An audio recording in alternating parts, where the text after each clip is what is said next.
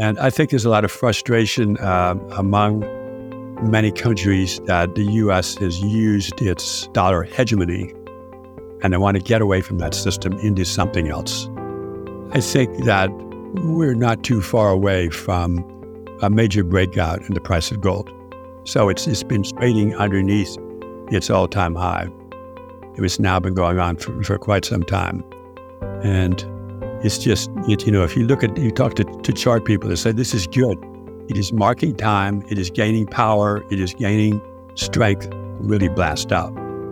And when that happens, everybody will wake up. When that will happen, I don't know.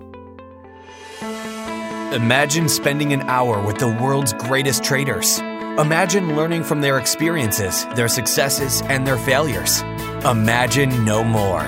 Welcome to Top Traders Unplugged, the place where you can learn from the best hedge fund managers in the world so you can take your manager, due diligence, or investment career to the next level. Before we begin today's conversation, remember to keep two things in mind. All the discussion we'll have about investment performance is about the past, and past performance does not guarantee or even infer anything about future performance. Also understand that there's a significant risk of financial loss with all investment strategies, and you need to request and understand the specific risks from the investment manager about their product before you make investment decisions. Here's your host, veteran hedge fund manager Niels Kaastrup Larsen.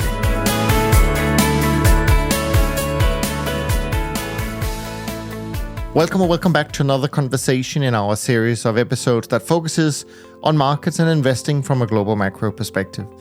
This is a series that I not only find incredibly interesting, as well as intellectually challenging, but also very important given where we are in the global economy and the geopolitical cycle. We want to dig deep into the minds of some of the most prominent experts to help us better understand what this new global macro-driven world may look like. We want to explore their perspectives on a host of game-changing issues and hopefully dig out nuances in their work through meaningful conversations. Please enjoy today's episode, hosted by Alan Dunn. Thanks very much for that introduction, Niels. Today, I'm delighted to be joined by Kiril Sokoloff. Kiril is the chairman and founder of 13D Research and Strategy, which he founded back in 1983. Kiril has been an advisor to many of the largest pools of capital in the world over the last 40 years. 13D's research's major clients include money managers, pension funds, sovereign wealth funds, family offices, hedge funds, and business leaders all over the world.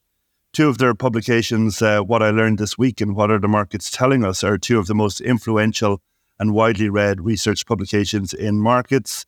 Kiril is well known for some of his major market calls over the years, calling the bull market in bonds in the 90s and the technology boom and bust in the 1990s, and more recently, the reversal in inflation and bonds since 2020. So it's a great pleasure to have you with us, Kiril. How are you doing?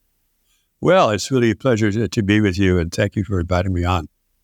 Well, we always like to start off by getting a sense of our guests' backgrounds and markets. I know you're widely followed, and most people probably know your story, but just to kick off the discussion, can you give us a sense on how you got interested in financial markets and your journey over the years? Well, it's a good question. I think that I wanted to get paid for using my brain. And that's something that you are able to accomplish being in the financial markets. Markets are, you never can master them. We attempt, we study, we learn, we hope we have learned, but it's infinitely interesting and changing. It's a dynamic that's never boring. It can be very frustrating, as it has been recently. I'm very happy to go with the trend once it begins, but I'm happiest when I'm alone and when everybody disagrees. So an example would be, I wrote a book in 1982, Is Inflation Ending? Are You Ready? And everybody thought it was inflation forever. And I was, a handful of people who believed this, but long-term treasuries selling at 14, 15% yield were to buy a lifetime, and people thought they were certificates of confiscation. Or that I was in Hong Kong in 1991, 92, which was the cheapest market in the world, the best earnings record, and 4 or 5% yield and 4 to 5 times earnings. And it was selling at a China discount the Hang Seng Index, and I thought it should sell at a China premium. So that's the kind of thing that I like doing. And they don't come around often, but they do come around.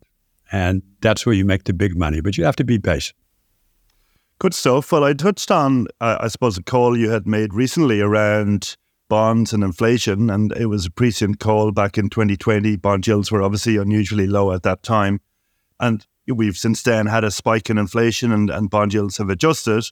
And that was very much the theme of 2021 and 2022. Obviously, as we went into 2023, we had a disinflationary force and equities bounced back, and bonds have been, I guess, have been up and down in a range since then. But plenty of people I read and listen to are kind of now suggesting we're on our way back to what things were like maybe in 2019. But curious to get your thoughts. Do you still think that structural regime shift call is still valid looking ahead? Well, if you look at bond markets, and I've studied them, I mean, the long term, they go in 20, 30, 40-year moves. So, you had, there was a bottom, I think, in 1942. There was a top in 1981, as I mentioned, in yields. And so, so we were in this bull market in bonds for 40 years. And it was, for me, every single moment was, when is the turn going to come? This doesn't go on forever. And people are linear thinkers generally. So the longer something has gone on, the more confidence they have that will continue. And we started to see market action telling us that inflation-sensitive stocks were starting to come back and come alive, and that the prior winners were starting to fade. And we took a stand on that in September 2020. And in early 21, we turned very bullish on oil and oil stocks. So I think that the bull market in bonds is over. It doesn't mean there can't be rallies, but I think bonds are to be sold. And the implications of the long-term secular bear market in bonds is massive because of this huge amount of capital that's tied up in fixed income all over the world. And where is that money going to go? So I don't see that changing. If there's a hard landing, if there's a recession, the Fed will be panicked and once again stimulate and throw money at the system. The dollar will get weak and things will be stimulated. We've seen this game many, many times. So we're just in a waiting game to see how it plays out. But I feel quite confident that the bull market in bonds is over. And you could actually be very simplistic and you could look at the last 40 years through 2019 and make a list of all the things that had happened and you would reverse them all. Well, yeah, I mean, I guess that's the next question. People who make that case for the structural shift point to, as you say, globalization versus deglobalization. Now we're into decarbonization, possible changes in demographics, and rising debt levels, and maybe the end of the Washington consensus and the neoliberal order. Of all of that, I mean, would you point to one or two factors that's been more significant in determining this shift, or is it a combination of all of the above? Well, there's a lot of different factors. We have one of my themes is wealth creation and wealth distribution. It's a constant of history. And I could argue that wealth distribution began in China in 2009, shifted to Brazil with the Brazilian car wash in 2012, and then Trump, Brexit, and so on. So wealth distribution is inflationary. Reshoring, friendshoring is inflationary. National security is now influencing economic policy, and decisions are being made that are not necessarily economic. You have inflationary expectations. You have water and soil. Soil's not in the right place. It's being eroded. We've been blessed with good weather for so many years, but this extreme weather is going to influence that. I think there's, the commodity sector is hugely underinvested.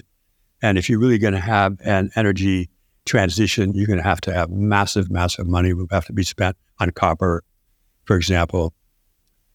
So there's a lot of other factors that are taking place. Demographics is another one. I've studied demographics for 25 years. became very interested in Japan in 1997 because of what I saw happening there. And I thought that a global baby bust was deflationary. And that's the way it worked in Japan. But now we have the largest retirement of the adult working population in the developed world ever since capitalism began. So that is very inflationary. Now, obviously, you've got robotics, you've got artificial intelligence, but the shortages are in carpenters and electricians and people who are doing the work that you can't replace with technology. So between 2000 and 2020, the world job force doubled because China entered WTO. The fall of the Soviet Union, Eastern Europe joined the global economy, and a lot of women joining the job force. That is now reversing.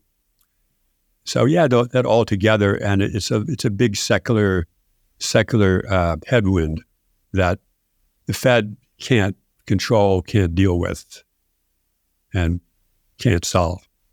Okay. I mean, you touched on the demographic point and also Japan, and I guess linked to that now, people talking about possible Japanification in China. China is an interesting one because you're talking about this argument around the pool of workers, and which I think is kind of in line with the Charles Goodhart book, that China will go from being a disinflationary force to being an inflationary force. But obviously at the moment we're seeing deflation in China, and there is this concern that might be prolonged. Is that just a cyclical phenomenon, and do you think over time we'll work through that and that China will start to become a more of an inflationary force in the world? The Chinese economy is the most competitive economy in the world. So there's this huge competition. And they tend to create excess capacity. And that's what we're seeing now. I don't think China's going to go the way of Japan. I think that there's a lot of tools in the toolkit. China has more policy room than virtually any country in the world, which we're starting to see them start to use. For example, the compensation of the management of SOEs is now being tied to stock market performance, which for China and SOEs this is historic shift. I think it's a confidence issue in China, and a good 30 or 40% rally with public participating, would help confidence a lot. But the Chinese government deliberately broke the property bubble, so you're bound to have a lot of repercussions from that.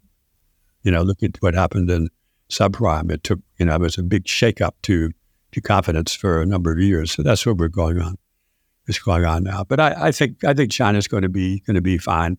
One of the things that people mention is China's debt, but they don't take into effect the asset side of the balance sheet. So the government owns the SOEs, most of the percentage, and the SOEs net asset value is 70% of China's GDP. So if you put a 2 multiple on that, which is really, really low, you get 140% of GDP.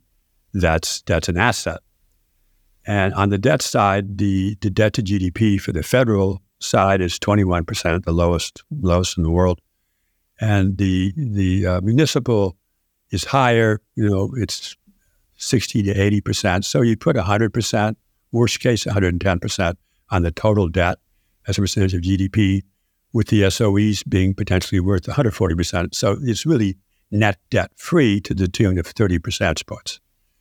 Then you have the demographics in China, which people talk about endlessly. And, since I've been in this study for 25 years, I point out that China's working population peaked in 2012, but GDP doubled since then.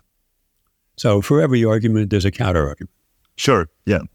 I mean, obviously a lot of people point to China as being very cheap at the moment from a stock market perspective, but at the same time are slow to invest, or there is this question, is China still investable? I mean, you're a student of history, of geopolitics.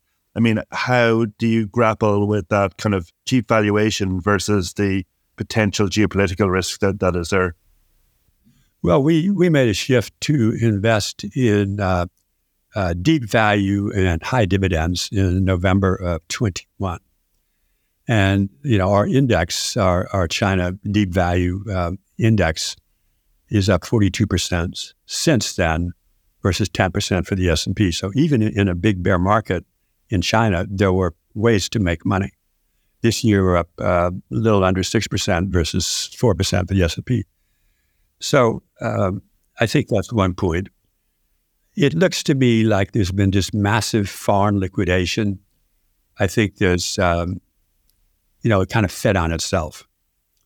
And when all the foreigners are out, there's no one left to sell. But somebody was buying. And the one who was buying was probably more informed than the seller was. I think one potential risk, but I think it's probably discounted, is a Trump win, and Lighthizer runs his economic policy, and they decide to put 10% tariffs on and really force the trade deficit for the U.S. to be drastically lessened. I wouldn't say that the risks of that are zero. I mean, it's a real risk. But how much of that is already discounted in the prices? Hong Kong has been down for 4 years in a row. No asset class has ever been down 4 years in a row. Even in the Great Depression, there were rallies. So is it just historic extremes, and the kind of market that I love to be involved in, because there's no hot money that's going to rush out. There's no the prices are all going to be on the upside. Not that you just rush in right now, but you gradually start to look around for bargains, and the government is really taking it seriously now. There's no question that they're moving.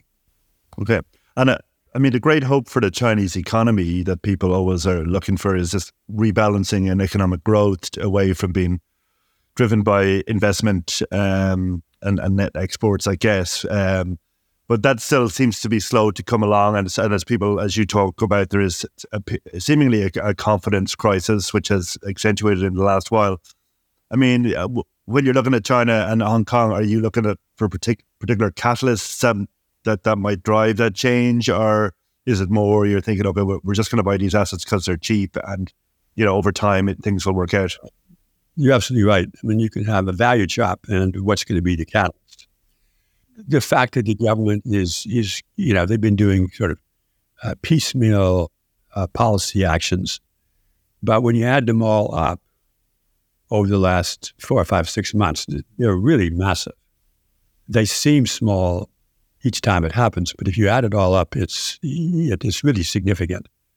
And one of these days, it'll start to catch. This is not my expertise, but I suspect that we had a low right after the party Congress. It was sort of very emotional low. And then we had the rally on the reopening. And then we had a deep test of that October 2022 low, which was done on more bearishness, which is what you want. You want a test as quite a time afterwards, and you want it to be on more pessimism. So, you can make an argument that we've seen the low. Interesting. I mean, one of the things that you talk about in your publications that I read recently, in terms of the kind of inflation picture, you say history is inflationary. So I was curious what you meant by that. Or I mean, you're a student of history, obviously. When you look at where we are at the moment versus the kind of longer term picture, are there parallels are you seeing between now and the past, or is it like the 1970s, or what would you draw on from history in terms of the outlook for inflation? Well, the 70s, you had the Arabs quadruple the price of oil because the dollar was weak, and Burns had pumped the economy to get Nixon reelected. So there was a lot of inflation in the system.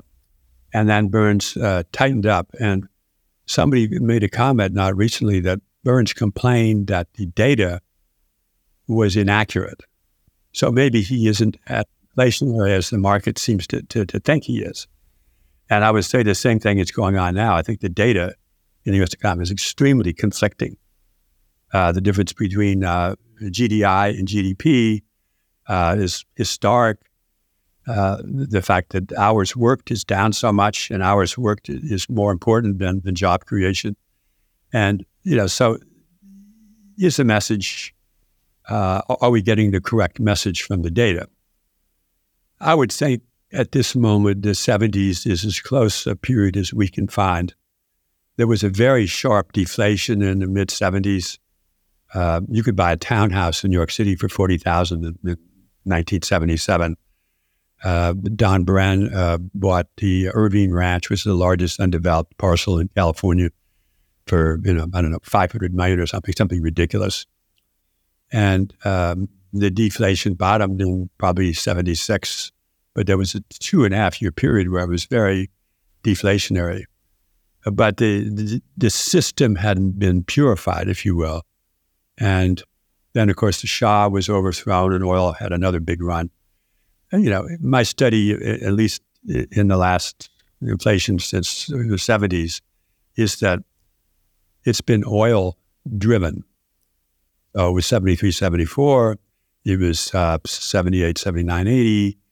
The 2000s was the same. And so if you look at the oil picture, everybody's got a different opinion on it. I at various times in my career have known a lot about oil. In the 2000s, we were the biggest bull on the planet. We rode oil from 20 up to 140 and 350 in 6 years. But I think we're not investing enough in oil. And this could continue to be that way. They keep talking about peak demand. It doesn't happen. It keeps on, roaring ahead. So I think the oil picture, if you look out over 3 to 5 years, is very bullish, which is inflationary. So, it's the same case. And I was reading something that by somebody I thought was quite astute. And he was saying that in the second wave, in the 70s, the inflation really hit the bond market hard. First wave, it didn't hit it so much in the U.S., but in the second wave, you had that bond market crash where in early 1980, treasuries were yielding 8%, and 3 or 4 months later, they were 12%, and then Volcker started to tighten, and then they went down every single day in 1981 until September of 81 when they bottomed. So that's what I think at the moment. But we're living unprecedented times, and we haven't had QE before. We haven't had QT. We haven't had central bank intervention on the scale. We haven't had fiscal dominance. We haven't had the Treasury in such a bad fiscal situation. So there are unknowns out there that we have never experienced, and we have to be very flexible, which is why we study what the markets are telling us so closely. And in terms of the oil market, and you could put copper in there as well, there is that long-term bullish case that people allude to, underinvestment in the sector. But at the same time, obviously with oil, we had a spike on Ukraine, but it's since come down and it's been very stable. And even though we've had tensions in the Middle East and the challenges in the Red Sea, it's just been pretty rangy. Has that been a surprise, or is it just the market's in equilibrium at the moment, but looking out ahead, things will change? Is that how you read it?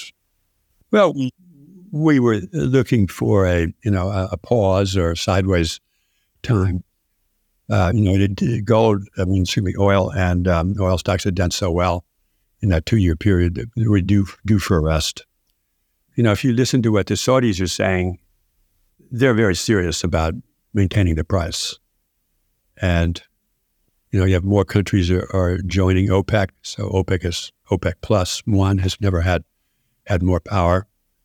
And, then you have depletion, and that's what 6-7 million barrels a day. So you have to replace that, and then you have to meet the new increase in demand. And it really was shale that saved everybody's day. And shale is really the Permian. And, we have consultants who study the Permian, and the Permian is not going to produce as it has for much longer. There's a very good case to be made that the rate of growth has slowed significantly, and that there could be some significant downside surprises. One point I would make that it's not probably well known is that OECD demand for oil peaked in 2004, and it was emerging market demand that drove the demand. And that's the same case now, except these are big countries. India, Indonesia, making a lot of money with people wanting a better standard of living. Africa is coming along. Brazil is booming again. So I just don't see oil demand, being curtailed. I just see it continuing to increase. And if you don't explore for it, you're going to have a problem. I mean, you're talking about India, Indonesia, Brazil. You didn't include China in that, and it's interesting. China seems to have shifted heavily towards solar. I mean, is that what's your read on that? I mean, it's obviously driven by their partially geopolitical, I guess, or how do you see it? Well, China installed more solar last year than the rest of the world put together, and they're turning a resource that was a negative, the Gobi Desert, into a solar field. And so, that's the way you're supposed to do these things. But on the other hand, China's coal usage is also increasing. China is definitely leading the green energy revolution. There's no question. It's amazing what they're doing and how advanced they are. A friend of mine went to China to look at these solar-powered trucks, which, solar-powered truck, this was news to me. These things are amazing. So there's a lot going on. But it's a transition. It's Václav Smil did a wonderful book on this subject, The Way the World Really Works. And he argues that energy transitions take 50 to 150 years. But this time, because fossil fuels are so ingrained into our system, it's going to be a long time. Is it 2050? I don't know. I don't know what the number is, but I know that not enough is being done. We are not exploring for copper, and we can't do energy transition without copper. So mines are being depleted. I think last time I looked at this, copper exploration budgets are 1/3 below their 2012 highs in nominal terms. I mean, when we're going to have increased demand of 13 million metric tons a year by 2030. So I don't know what will happen, but the logical assumption is that the copper price is going to go up dramatically. What the assumption is. And I think we'll wake up one day and that's what will happen. I guess on a related topic, we're starting to see this with uranium, which I guess is a similar theme. And obviously in the markets in the last year and certainly in the last month, uranium prices have really accelerated to the upside. Do you see that as being pretty much the same scenario? I do. And, I've been studying uranium for decades and concluded that it was the best source of electricity. But you had all of the accidents, Fukushima, 3 Mile Island, the uranium nuclear explosion in Ukraine, and that just turned people off. But there is a massive shift going on. I think at the recent COP28, 22 countries declared their intention to triple nuclear energy capacity. I own a company that owns the hard rock uranium in Sweden. And up until a couple of months ago, it was worthless. But the Swedish government went 180 degrees from banning uranium exploration to every CEO of a major company in Sweden has written a letter to the government saying we need to go nuclear. So this is going on, and because of the underinvestment, there's a shortage of probably 40 million pounds a year, and the price has to be significantly higher to stimulate exploration. So it's the same wherever you look. I mean, they're not investing enough in energy, in oil, not investing enough in copper, not investing enough in uranium. So somewhere out there is this crunch.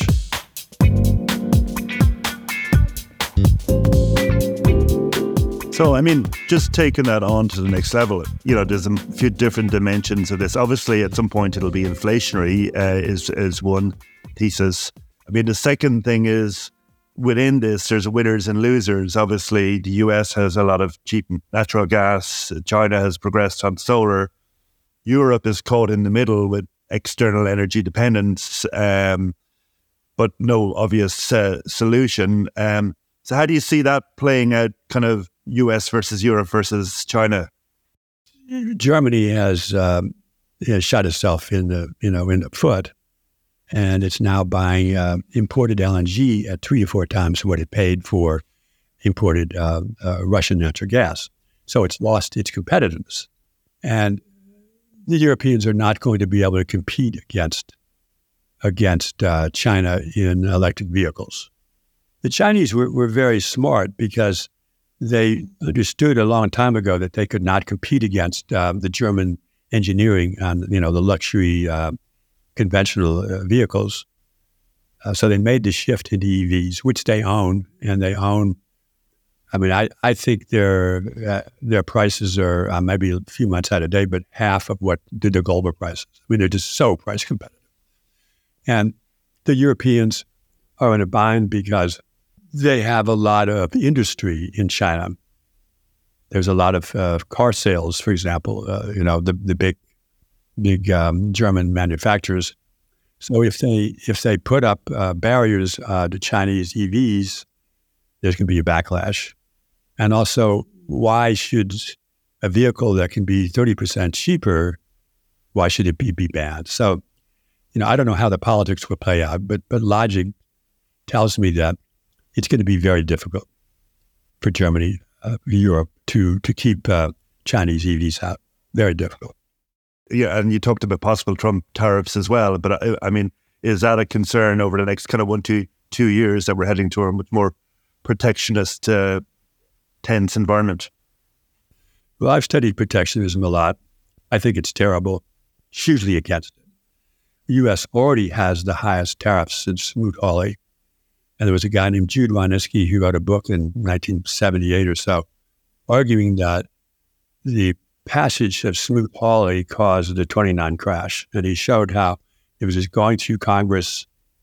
It looked like it wasn't going to happen, the market rallied. It looked like it was going to happen, the market went down. And, it was very authoritative, the analysis he did. Because what it does is it breeds similar protectionism. So you shut me out, then I shut you out. It's called beggar thy neighbor. It's very destructive. And we just have to watch. I'm told by people who are close to the Trump administration that it is, or the Trump group, that this is politics, but it won't be done. I'm just not so sure. So we just have to watch this. Okay, taking it on a bit to the next level in terms of some of the specific themes you've been talking about and writing about. And I think a lot of them are all linked to this general shift towards a high inflationary or a higher inflationary environment, probably more volatile. I mean, firstly, from an asset allocation perspective, for 40 years, the 60-40 worked very well. Equities went up, bonds did fine, and they were negatively correlated. And then we had a shift, and a lot of people said it's the end of 60-40. Look at alternatives. And then obviously last year, even though the correlation between bonds and equities stayed positive, there was less talk about the end of 60-40. So, I mean, from a high-level asset allocation, if somebody was saying to you, what should a kind of a long-term portfolio look like for the next 20, 30 years, what would you be saying to that person? Well, I would not want to own bonds, and I would want to have a high allocation to gold and gold mining, copper. We like India tremendously. I think China deep value and high yield is interesting. We have a food security index. We love uranium, as I mentioned. Japan is doing well. The government really wants to get the stock market up and wants to get more participation. So I like to be in markets where the government wants higher equity prices. I tend to be in my own portfolio extremely focused, but that's not the way the world invests, and you need to have many different themes. But I think the de-dollarization and a secular inflation is a good way to be positioned. Okay. So, you touched on gold, which is often a asset that elicits very emotional responses, gold bugs versus skeptics. And, obviously gold had a very strong run, start of this century, and then kind of flattish for a period, starting to pick up again. And I guess if you took the starting point to 1970, it's probably outperformed cash. But obviously, if you went back another 40 years, it was fixed. So it's kind of hard to assess. Why are you such a fan of gold on a kind of a long-term basis? Well, any asset is really a supply-demand story. If you're adding $2 trillion to the dollar universe, and you're adding 1% a year to the gold universe on a supply-demand basis, you can let them go. And if you look at the last 25 years, the gold is up 617% versus the S&P 288%. Now, obviously, what period you choose to look at is significant, but gold has done a lot better than people are aware of. And it's been consistent, and I would argue it's been manipulated. You look at billion bank traders in gold who were sentenced for manipulation. I mean, just don't have to reach too far to see the evidence. And I remember after Volcker left the Fed, he said his greatest mistake was to let the price of gold go up so much in 1979. So every central banker is thinking, gold goes up, this means that our currency is not respected. Having said that, central banks are now buying. I think the confiscation of Russian foreign exchange reserves, or whatever we want to call it, freezing, which is really confiscation, never going to be given back to the Russians, was a wake-up call for many countries who hold treasuries and who think, China, U.S. is going to go at it. It's going to be decades. It's never going to be peace. It's never going to be resolved. It's going to be less tensions, more tensions. This is not going to be resolved. But will America force me to trade less with China? And the lever is the treasuries that I own. So I think we're seeing quite a bit of this liquidation of treasuries. And by surprising places, I was in Singapore in the last March or April when the Singapore Monetary Authority announced the purchase of a lot of gold. And I had lunch with two prominent Indian business people, one of whom was building grain reserves for the Indian government to double grain reserves for security reasons. And I said, well, what do you make of this? He said, well, I can't tell you what it means to Singapore, but I can tell you what it means to the Indian government. They're going to see this decision by Singapore as de-dollarization. And I think there's a lot of frustration among many countries that the U.S. has used its dollar hegemony, and they want to get away from that system into something else. The Chinese are leading in quantum communications when they're creating a communication systems for BRICS countries. I think that we're not too far away from a major breakout in the price of gold. So it's been trading underneath its all-time high. It's now been going on for quite some time. And it's just, if you talk to chart people, they say, this is good. It is marking time. It is gaining power. It is gaining strength, really blast out. And when that happens, everybody will wake up. When that will happen, I don't know. And do you is that a gold story and a dollar weakness story, do you think? I mean, as long as I've been in the markets, which is since the mid-90s, people have been worried about the long-term role of the dollar, its reserve status, etc., and it seems to chug along. But the concerns have come up, about again after the financialization of the dollar. What's your thoughts? Well, currency has it's a unit of account, it's a medium of exchange, and it's a store of value. The medium of exchange is definitely shifting dramatically. Countries are trading in their own currency. The Chinese are paying for oil to the Saudis in RMB. And so that's well underway. the reserve currency status, I don't think is as important as it was. I was very involved in the emerging Asian crisis. We actually got it really well. And the lesson for those countries was you must maintain large foreign exchange reserves because hot money in, hot money out. So now these countries are trading maybe in their own currency. They're not dependent on the U.S. The PBOC has swap lines with them, so that's another source. So the need to hold large foreign exchange reserves has drastically reduced. In fact, foreign central banks stopped financing the U.S. government in 2014. So this was well underway, this process. So I think when we think about reserve currency, we have to think that it just doesn't have the importance that it did once. And it was the head of the Dutch central bank who wrote a letter to the head of the ECB, I think it was the fall of 2022, who said to the ECB, you've got big losses in your bond portfolio. Why don't you mark to market your gold holdings? I forget what they value them at, but it's less than the U.S. And that could change things too. And so there's a lot of moves underway. There's a move to have a BRICS currency that's gold backed. There's a conversation in Russia about having a ruble that's gold backed.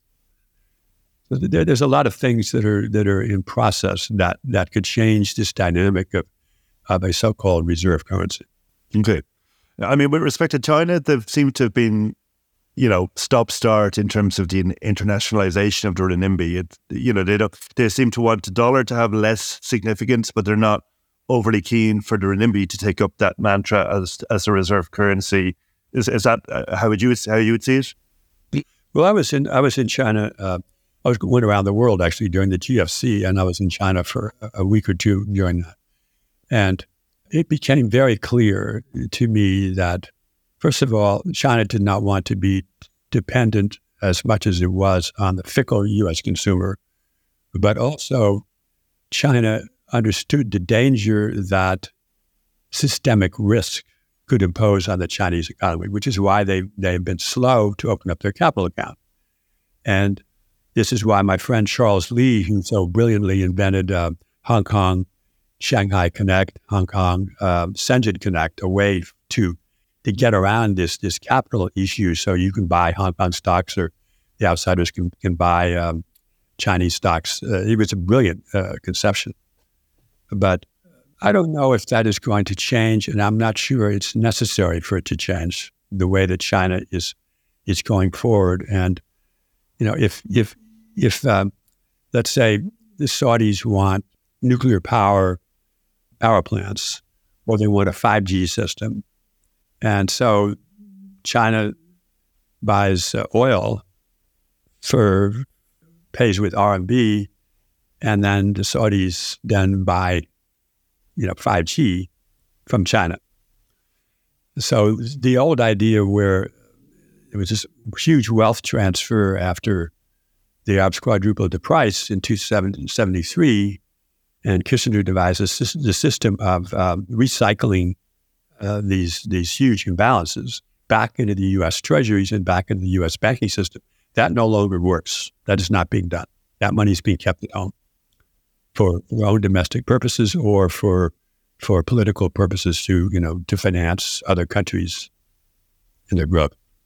And is the implication of that then, with less surplus being recycled, does that mean higher yields in the US over time, or a more challenging financing situation? Yeah, that's exactly what we're seeing. And as I said, foreign central banks stopped financing the U.S. treasuries, and it's like you add $2 trillion to the number of dollars, and at some point, when do you have enough? And the U.S. Congress just doesn't seem to understand that there is a finite amount that you can keep doing this. And, we would argue that the U.S. has fiscal dominance now. And it's Janet Yellen who's really controlling things. Okay. Before we get on to that, you mentioned a bullish case for gold. Two related ones. Gold miners seem perennially out of favor, but haven't participated in this run up in gold to any great extent. So curious to get your thoughts there. And then obviously what people think of as digital gold now. You seem to be a fan of Bitcoin as well. Well, I think that gold mining stocks are the cheapest asset on the planet, and the next cheapest asset is gold itself. You've got a market cap of the gold miners, which is $250 billion to $300 billion. When Meta announced its buyback and dividend, it went up almost by a like amount. So, I mean, talking about an industry that is so incredibly cheap. And if and when gold breaks out, I believe I can argue that there's a severe shortage of physical gold. And when it breaks out, that physical shortage will be really manifested. And the only way you can get exposure to gold is going to be through the miners. And the miners always go up more than the bullion in a big move. So that's one. The average annual gold price is up 20% since 2011, which is close to the last top. Yet the miners are down 40%. It's an incredible discrepancy. Granted, their costs went up in the last few years, but their costs are now going down anywhere from 14 to 25%. The reserve life of the big miners has declined 30% in the last 10 years, and unbelievably underowned. The percentage that's owned globally of gold as a percentage of AUM is probably under 1%. And at the peak in 1980, it was 8%. So it is massively underowned. So when the Fed pivots or something breaks or something changes and the dollar gets weak, this would be the catalyst to set this off. Or maybe gold, taking off is the catalyst. We're in uncharted times, and I don't know which comes first. One of the headwinds for gold, maybe going back a couple of years, was actually people were buying Bitcoin as an alternative. Do you see them both benefiting in this type of scenario this time around? Well, I've invested with crypto VCs. Many of them are buying gold. What's interesting is I can make a case, and I have done this, that gold is the best barometer of inflation, deflation. And you see all through the 80s and 90s, gold was trending down. And gold bottomed in 2001, which is when I turned bullish on it at 250. So what happened is gold bottomed in December of 2015 at 1,050. And that was the end of the deflationary pressures. That was very severe, crash in oil prices. And then gold went up, it was a stair step like this. But gold peaked in August of 2020, just before the inflation arrived. Now you would say, how can that be? You can say, well, gold went up in anticipation of the inflation, and then it anticipated that the Fed would tighten and real rates would go up. So that's when it had a correction. If we think of gold as a magnificent barometer, it will help us understand what appears to be conflicts. I mean, gold is supposed to go up in inflation. Well, it does, but it anticipated deflation and anticipated the Fed's response to it. So, Bitcoin, I don't think it's either or. I think it's both. You want to have both. Okay. Obviously, throughout your career, you've been very good at identifying structural shifts in the macro landscape and in the economic landscape. The big question people are grappling with at the moment is AI, and is AI going to be a huge change for our day-to-day lives, our working lives, and the markets? And obviously we're seeing the benefit or the impact of AI on stocks like NVIDIA. I mean, from an economic perspective, you can make a bullish case on productivity, etc., that would offset some of the concerns around resource capacity that we have. So how do you balance those two kind of forces that are underway in the economy? Well, we've been studying AI for 10 years, starting in 2019. So it's not new to us. The adoption rate of AI is like nothing that's ever happened before. And I think in India, 85% of the Indians are in some way or form using AI. And I think in the States, maybe it's 40%. So it's a huge adoption rate. The question is, there's no question it's going to be big. The only question is, when will it be big? Is it now or is it 10 years from now? And I don't think anybody has the answer. I just don't. And certainly the Mag 7, which is down to Mag 4 now, reflect a very bullish case. So it's in the market. Can it go up more? With all the money they're spending on AI development? I would argue probably not, but stranger things have happened. Okay. I mean, is there a parallel with the internet and .com boom in 2000? Ultimately, it did change the world, but valuations were too high at that time. Yes, I think there is. And I remember that period very well. It was a very painful period while we were waiting for the bubble to burst. And I remember my good friend, Julian Robertson, who was a value investor and had the largest hedge fund at the time, closed his fund the day that the NASDAQ peaked. Well, that's the irony of the pressure of markets on psychology. And I know your good friend, Danny Druckenmiller, also went from bearish to bullish just at the peak as well, momentarily. So it was a painful turnaround. You mentioned India there briefly and their adoption of AI and a lot of people now looking at India as the next China or as the next source of growth. Do you see that? Is that how you see it? Or, I mean, when you think of India, that the case has always been, well, they've got the demographic support, but politically it's a lot more difficult for India to enact policy than, say, versus China. So that's always been a challenge. What's the bullish case for India, do you think? Well, we're very bullish on India. And I have a very simplistic answer, then I get into a more technical answer.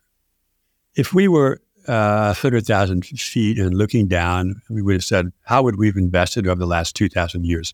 We would have invested where the people had a lot of vitality. We'd have invested in ancient Greece, ancient Rome, out of an empire, Spain, Portugal, Renaissance Italy, and so on. And there's no question that the vitality in India is just exploding. Just like China in 92 when I was there, when Deng went to Shenzhen and said to be rich is glorious. Communist country to say be rich is glorious. Right? And so it's just unleashed this huge dynamism in the people. I think Modi has done just an absolutely spectacular job. How he's connected the people to bank accounts, how he's building out infrastructure, how he's brought the underground economy into the real economy. He's fixing the problems, and it's just extraordinary what he's accomplished, and it just shows what one really good leader can do. So we've liked India for a long time. We have an office there. We have a staff. When I look at our Monday Zoom call, I look at the faces. I mean, half of them are Indians. It's not necessarily a deliberate choice. It's just because they were the best people.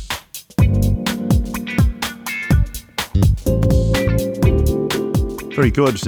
Just conscious of time, there was a couple of themes I wanted to pick up on before we close out. One was around natural resources, and I know that's been a theme. I guess it fits with the underinvestment theme, but also I guess how do you think the decarbonisation is going to evolve? Obviously, we've had some progress, but the general consensus is not enough. Do you think there's going to be an acceleration on that front? And then again, you've got the possibility of Trump coming back, and would that derail things to an extent in the US?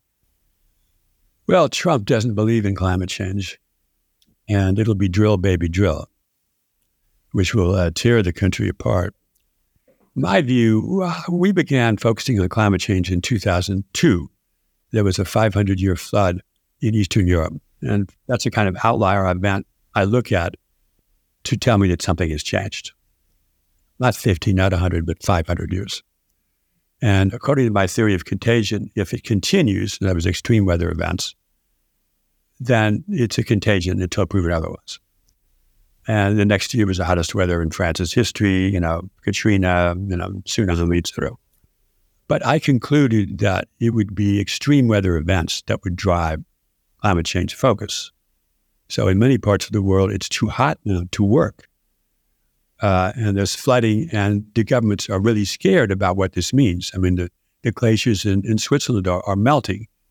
And so they're scared because they see where it's going. And I think it's the extreme weather events that's driving us. One day there's going to be a big one somewhere. By that I mean a hurricane hitting South Florida, the San Francisco Bay, the levees breaking. I mean, there are many places where you could have a big tragedy. God forbid it happens, but it's just unavoidable. Okay. Before we wrap up, obviously you're famous kind of for some of your contrarian calls. If you were to pick one top contrarian call, we've touched on a couple at the moment. What would you say at the moment? Well, I mentioned a little bit oil, and I've been a big disinflationist. Was bearish on oil all through the 80s and 90s, did not bottom fish, didn't buy oil or natural gas in the 90s. And then I noticed that after emerging Asian crisis and 9/11, there was a global recession and commodity prices were not going down, they're actually going up. And this is the anomaly that tells me oftentimes the truth. Something that should be happening, it isn't. Something that isn't happening, it should be. And so I was saying, why is this going on? And then I read a book by Ken DeFaze on Hubbard's Peak, which is in effect about peak oil. It's very sensible that you cannot get 100% of oil reserves out of the ground. And when he wrote it, it was 25 or 30%. With horizontal drilling, maybe it's 35%. But you can't get it all out because oil, it's viscous. We have these gushers we see, that's natural gas. So I said, wow, this is now I get it. And I didn't understand yet that China was going on this infrastructure boom. But we turned super, super bullish on oil and became the biggest bull on oil in the planet at $20 in January 2002. And we rode it all the way up until June of 2008 at 143.50 when we got up. And I would say that's the major one. And these happens, uranium in 2018. I would argue gold miners now, but you have to be patient, and your timing has to be right. You could have turned bullish on oil in 99, or some of the smartest people in the world were buying an oil patch in the 1990s. They just were early. And you can be early and wrong. As they say, the graveyards of Wall Street are full of people who are right too early. Absolutely. So just before we close up, I mean, good to get a sense on your process for idea generation. Obviously, I guess you read widely, you talk to a lot of people.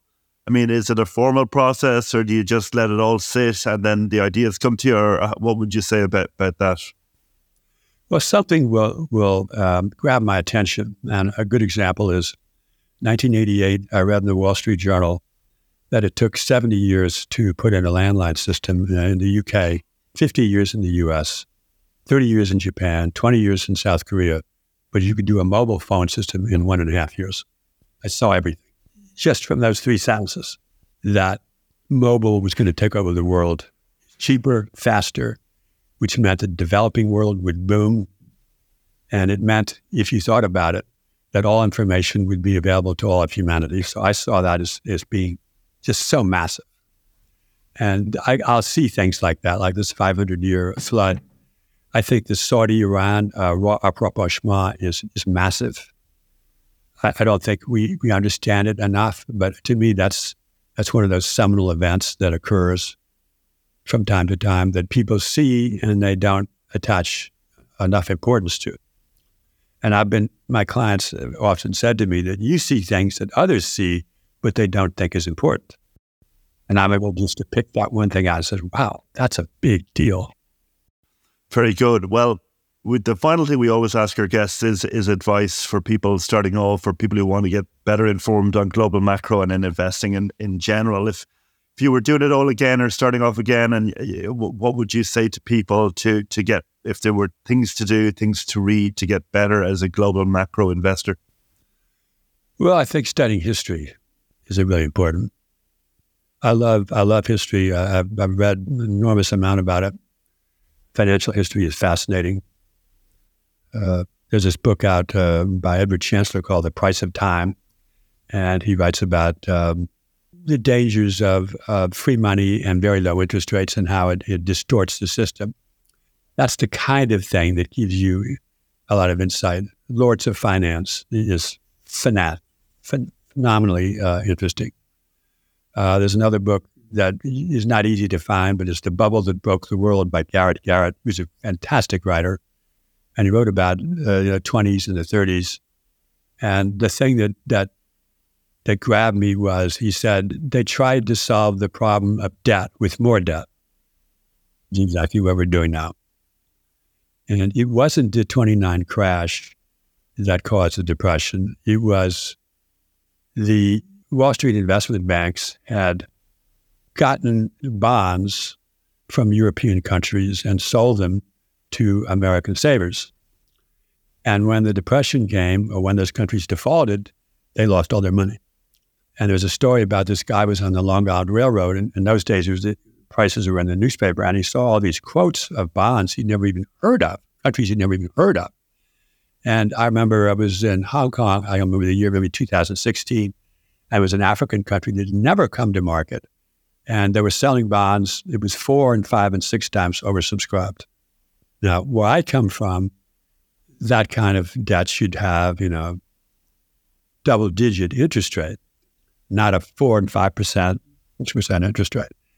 And this is what's going to hit us, is that risk was not priced into a lot of the debt, and rolling that over, which is inevitable here at a higher interest rate, but also in a different credit environment, is when we'll start to find out where the real problems are.